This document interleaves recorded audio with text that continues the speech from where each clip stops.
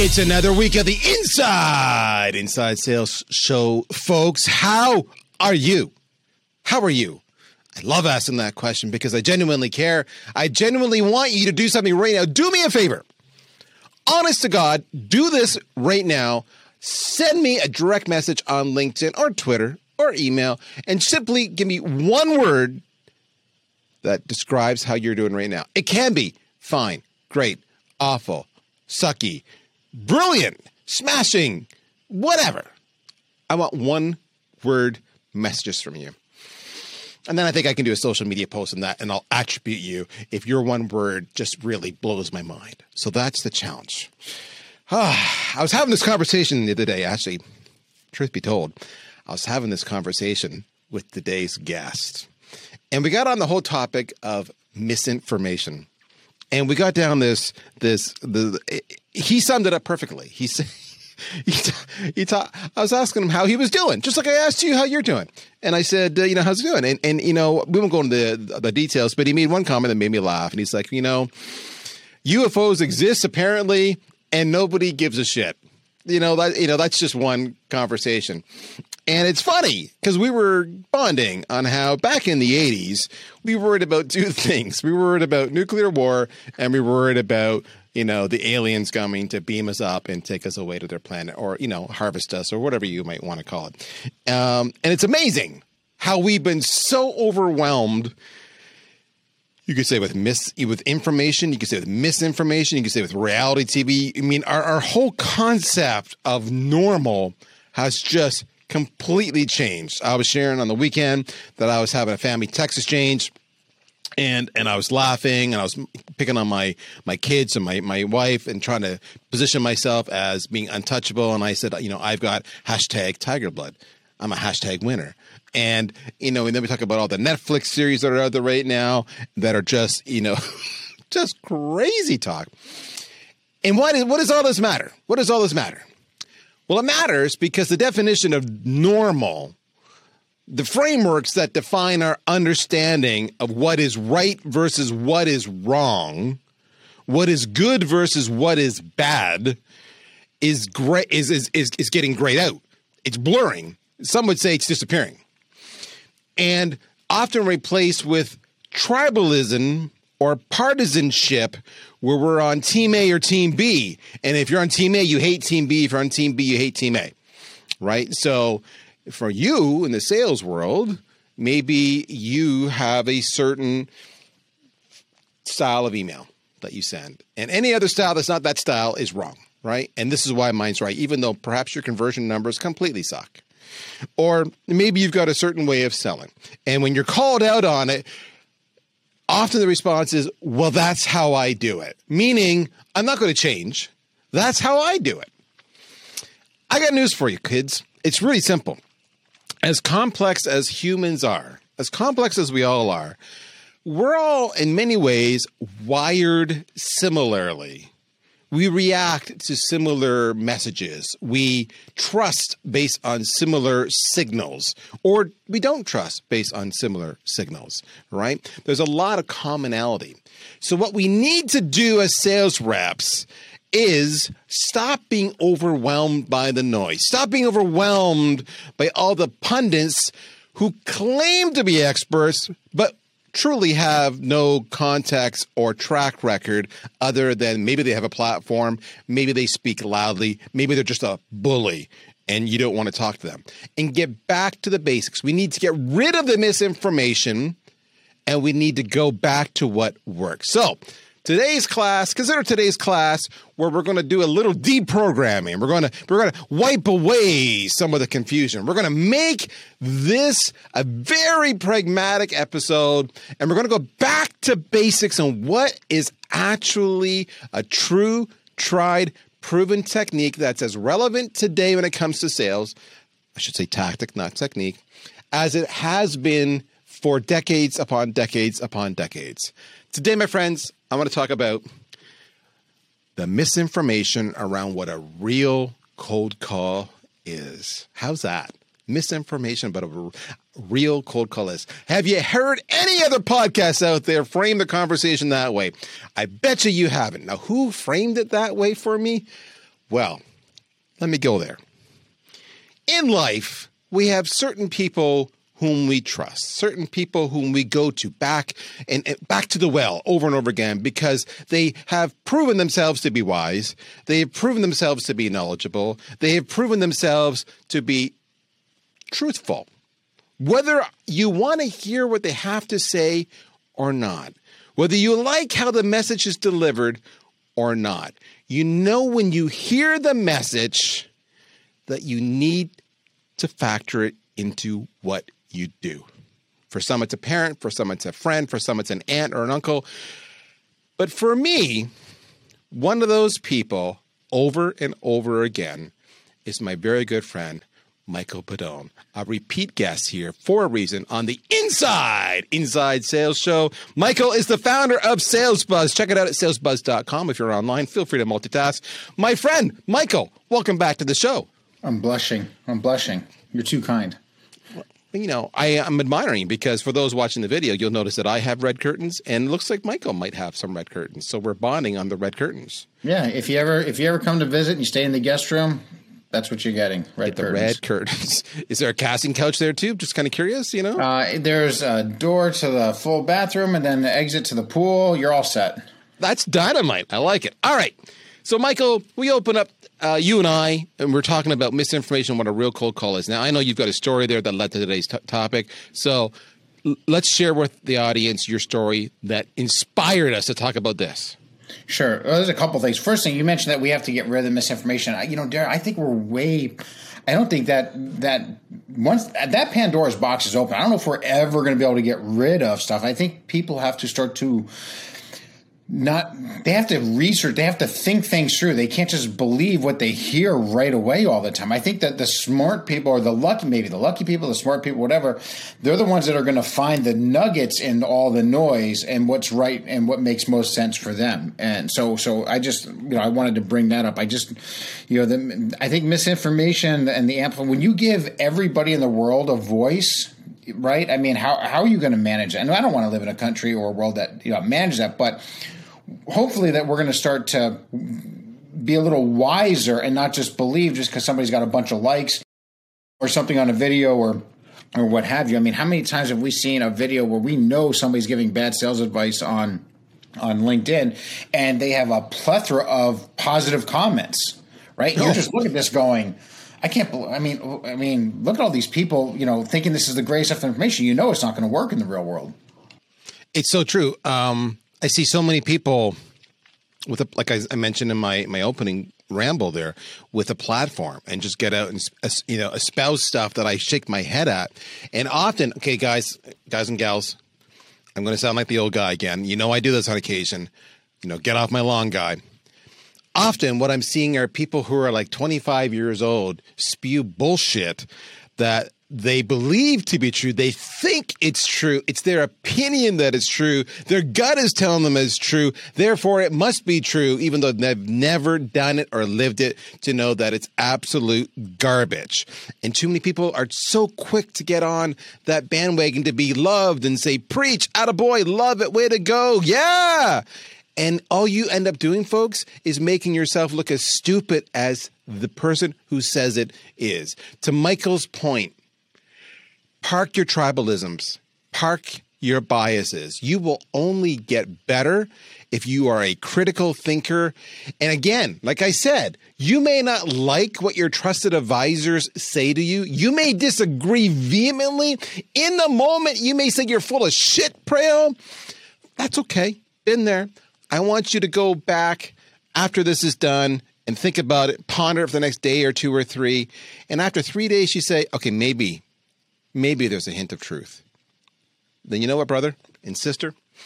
I applaud you for having that self-awareness and ability to do that and then adapting your play. All right, so that was the conversation around misinformation, but what led to this whole conversation around misinformation and what a real cold call is? Yeah. So, and offline, we were sharing how I have a client that was signing on, and there was some hesitancy at first because somebody in the organization was like, well, we don't make cold calls. I'm like, well, one, okay, that's fine. By the way, a lot of times people think since I my company and my livelihood is teaching people how to sell, and sell over the phone, they think that I'm a cold call and I'm always an advocate for cold call. That's Listen, right, you're biased. Right. If you guys never had to make another cold call in your life, then nobody would be happier than me, right? Because if you're having inbound warm hand raisers, that's totally fine. You still need to know how to sell. Otherwise, you're just an order taker and you're gonna close a lot less, right? So you still need to, because if it's a hand raiser and they're interested, chances are they're also talking to 2 or 3 of your other competitors as well, right? So you have to still have the sales skills for that. But when it comes back to the cold calling, my point was this. They're like, well, we don't make cold calls. I'm like, okay, well, let me ask you a question. Do you have inbound warm leads? Like, are they calling you? And they're like, well, no, we send them an email first and then we follow up to see if they got the email. And it's like, I just wanted to bang my head against the wall. I'm like, well, that you're still cold calling them, right? I mean, it's just because you sent somebody an email. First of all, that email is a cold email. I mean, here's the thing. The definition of a cold call, you ready for this? It's very simple. The definition of a cold call is contacting any prospect that is not currently raising their hand.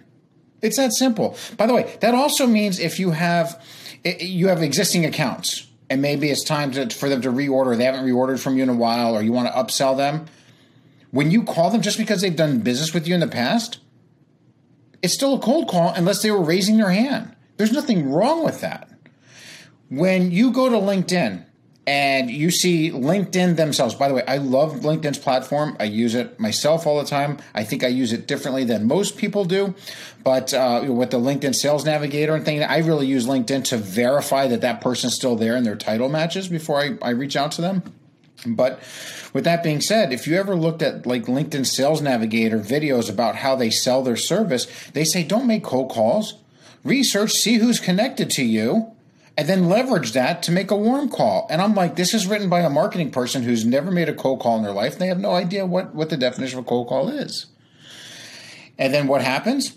Tons of people buy it thinking they're not making cold calls, and then they're still failing because they're not solving the real issue. And so that's where, and I loved what you said, and I actually wrote it down.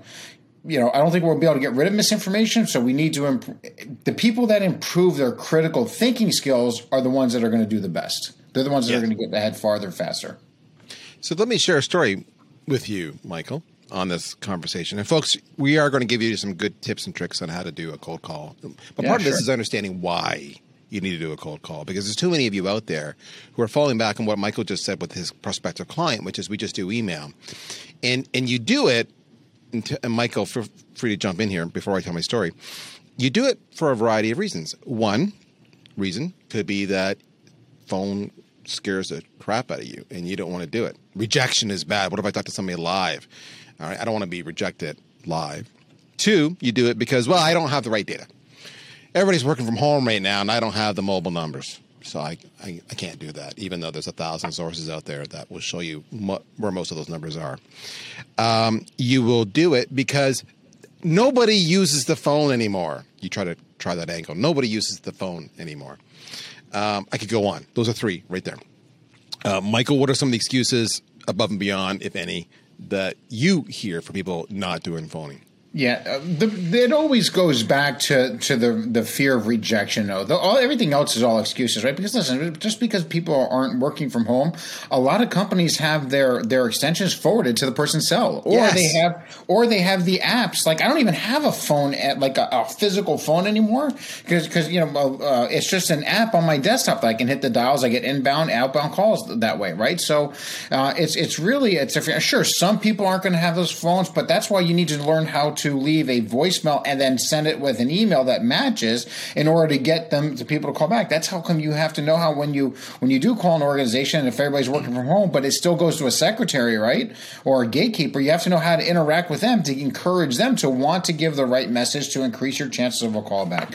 So it all goes back to, in the majority of the time, if they solve the fear of the phone, if they solve the fear of being rejected, which is very easy to solve, by the way, once they solve that, all these other excuses go away. And again, you start doing the right things, the right way, the right times, and now you're going to start making more money. Okay. So I'm going to tell my story. But as an individual contributor, as opposed to a sales team, Michael would obviously sell to sales leadership to train the entire team. But if you just are taking ownership of your own training, there's a good book written by Andrea Waltz called Go for No. give it a read. And it's all about dealing with rejection and how you gamify cold calling to actually get over the rejection. And it's brilliant. So for an individual contributor, check that out. I love that Michael was sharing a story with his prospect where they're saying that they don't do any cold calling. They just do email followed by email followed by email. So if you're a regular listener here on the show, you know I've been hammering from the rooftops for as long as, you know, the history of time, omni-channel engagement. There's a reason. My story brings it all together. We do regular group training and one-on-one training here at the company. Yesterday, we were on a group training call, so all of the sales team, the sales leadership, and we're actually literally doing live phone calls. Okay, Michael, share your screen. Boom. Okay, so you're calling John Doe. Okay, Michael, go. And boom, you know, calls John Doe. Everybody can hear both sides of the conversation because we're using Zoom. We're sharing the screen. We're sharing the audio because to Michael's point, we're using a VoIP app, not an actual hard phone. And so everybody can hear everything. We hear both sides of the conversation. And a couple of things happen, right? So either you connect and then we're going to go through and critique afterwards how the conversation went, which happened, or you leave a voicemail, etc. And what you do, of course, is you critique the voicemail as well. And then you critique the tone and the delivery and the pace and the messaging, whether it's a live conversation or a voicemail, and you do it as a group and you learn from it. And we always tie it back to our approved messaging, our ICP, our personas, and the actual sales methodology and framework and how you do it. And part of what we were showing the team yesterday, beyond all the above, was that you can actually, with a properly prepared list, you can crank through a shitload of calls in a relative hurry. And we're using a initial three touch. So to Michael's point, how we were showing them yesterday, and this is just one way, it's not the only way, you'll figure out your way, is we're saying do a connection request on LinkedIn, in that message, you know, personalize it and say, I'm going to call you, I'm going to leave a voicemail next, so check out for that. So now they know what's coming next, so you're already establishing some breadcrumbs. And then you do the voicemail, and then the voicemail you say, I'm going to follow up with a link, with an email. And then you follow it up with an email, and so you now have 3 different touch points to actually get a message across 3 different ways.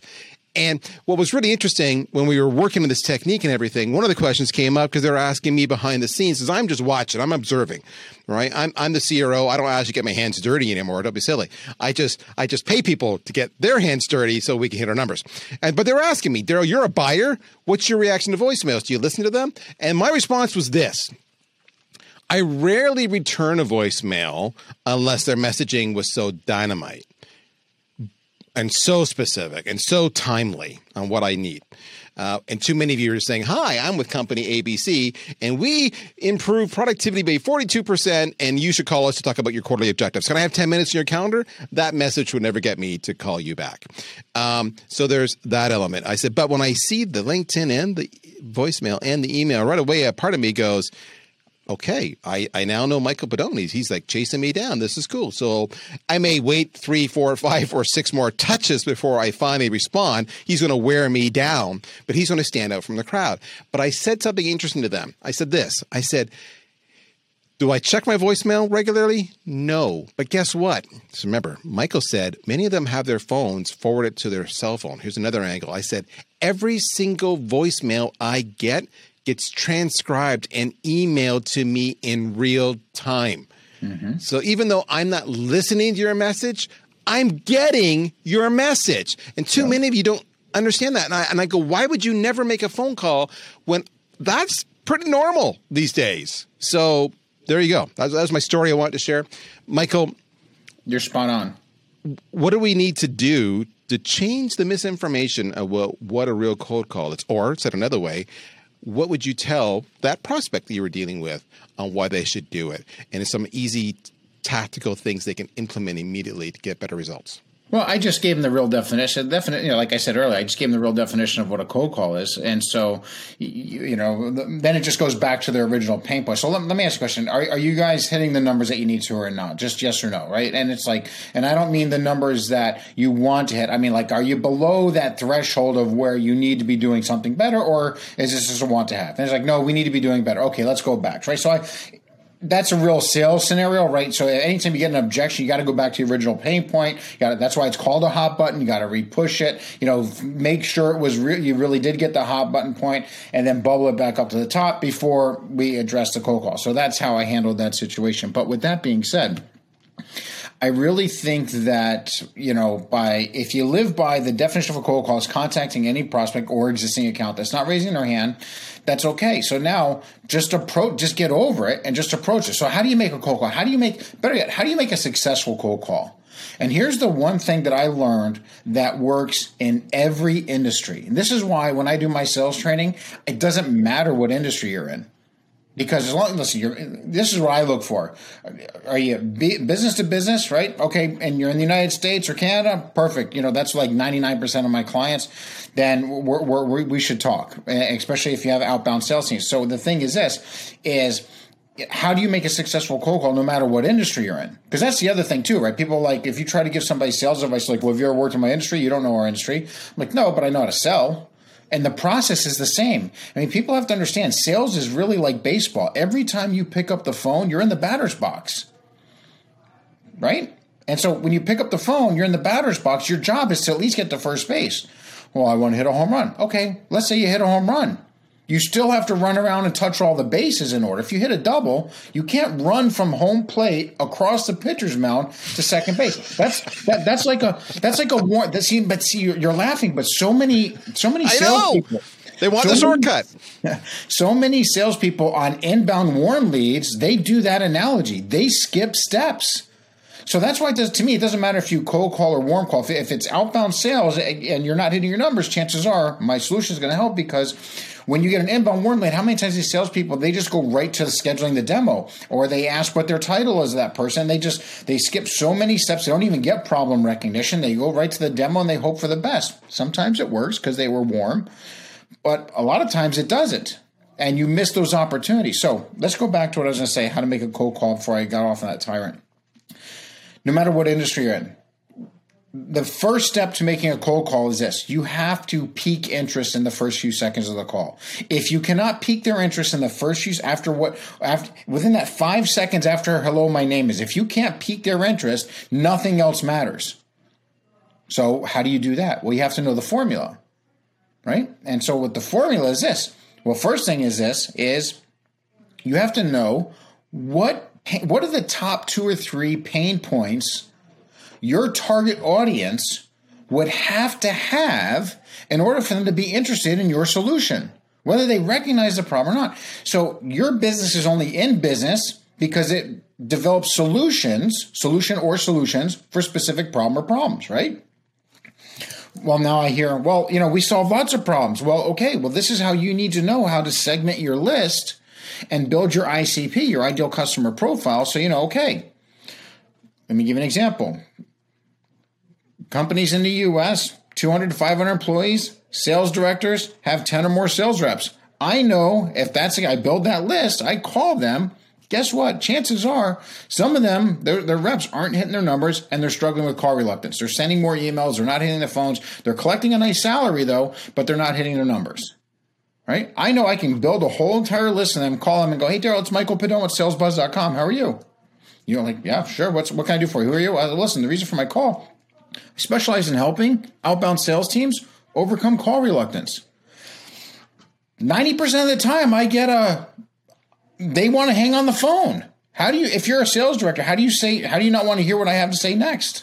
Now, if I called and said, well, we provide sales training, every person on that list that I just, 200 to 500 employees, VP of sales, 10 or more sales reps, every single one of them has internal sales training. Not one of them doesn't. So if I call and say, hey, we provide sales training, I'll get no thanks, I understand, we're all set, we already have something like that. But if I call and I agitate a pain or scratch an itch that their solution's not solving, the opening value statement did its job. It piqued their interest just enough, not to make them buy or want to hear, a presentation. The opening value statement has 2 things that it has to do. The first thing it has to do is pique their interest. When it piques their interest, I just bought myself 5 to 10 more seconds, and that's all I needed. So now I get to first base. And now when I'm there, you have to know what to do next to get the second and then bring it all the way home. Does that make sense? It makes perfect sense. And we've had this conversation on so many past episodes. There's so much that's coming together here. So for those who are regular listeners, for those who aren't, go back and listen to the last 10 or 15 episodes, and you'll hear this over and over again. A couple of things come to mind. One is omni-channel outreach. All right, that includes the phone. 2 is Stop taking shortcuts. This is why I keep on hammering you guys all over, on all the time. All right. First base. I love the analogy. First base, second base, etc. It's a process. We've talked about the phone where you kind of got like 7 or 8 seconds to pique their interest, 12 seconds max to actually get them to trust you or not, 30 seconds to they maybe will grant you where you need permission at that point in time to actually carry on the conversation. If you can't do it, stop it. Stop with all the pleasantries. How's the weather? How you doing? What about those? What about the Olympics? Whatever you want to call about. Stop all that crap because nobody cares. It's just killing you right away. It just screams sales message because you want to respect the buyer. Other thing we've been hammering on is understanding your ideal customer profile and your personas. I challenged you, if you recall, do you know your ideal customer profile? Can you actually tell me? And if not, go back to your colleagues and actually hammer that out so you understand exactly those things that as Michael said, the top 2 to 3 pain points your audience would have to be interested in your solution. That goes back to your ICP and the persona. And the other thing we've talked about is hyper segmenting your lists so that you can hyper personalize the message so that your likelihood of resonating with your ICPs you call into them is dramatically higher. It's supposed to have a very broad, generic message. And when all you're doing is talking about your product, there's nothing hyper personalized about that at all. So if you want to do 20, 30, 40 calls a day as part of your regular prospecting routine, just make a hyper list of these 30 people. I'm going to call these 30 people today. I'm going to do a combination, maybe LinkedIn, email, phone, right on day one. I'm going to call them. And they have the following attributes in common. All right, maybe it's job title, maybe it's location, could be a city, for example, and the city becomes part of your message. Who the hell knows? But I love the whole point is, Michael said, I help people, reduce call reluctance. Okay, he's right. I'm like hanging on the edge of my seat. If this is VanillaSoft, I've heard our reps use a variety of lines. We stop reps from cherry picking leads. Imagine me calling into a marketing guy and saying, we stop reps from cherry picking the leads you're sending them and call them all instead. The marketing guy is going to go, tell me more, right? That's it. Evo, sure, we do a shitload more, all right? So that's all about a cold call. Now, Michael, we talked about the cold call. You've brought in so many pieces together. This is why I keep on going back to you. What we've not talked about, though, is the voicemail. So what tips and tricks can you give me on the voicemail?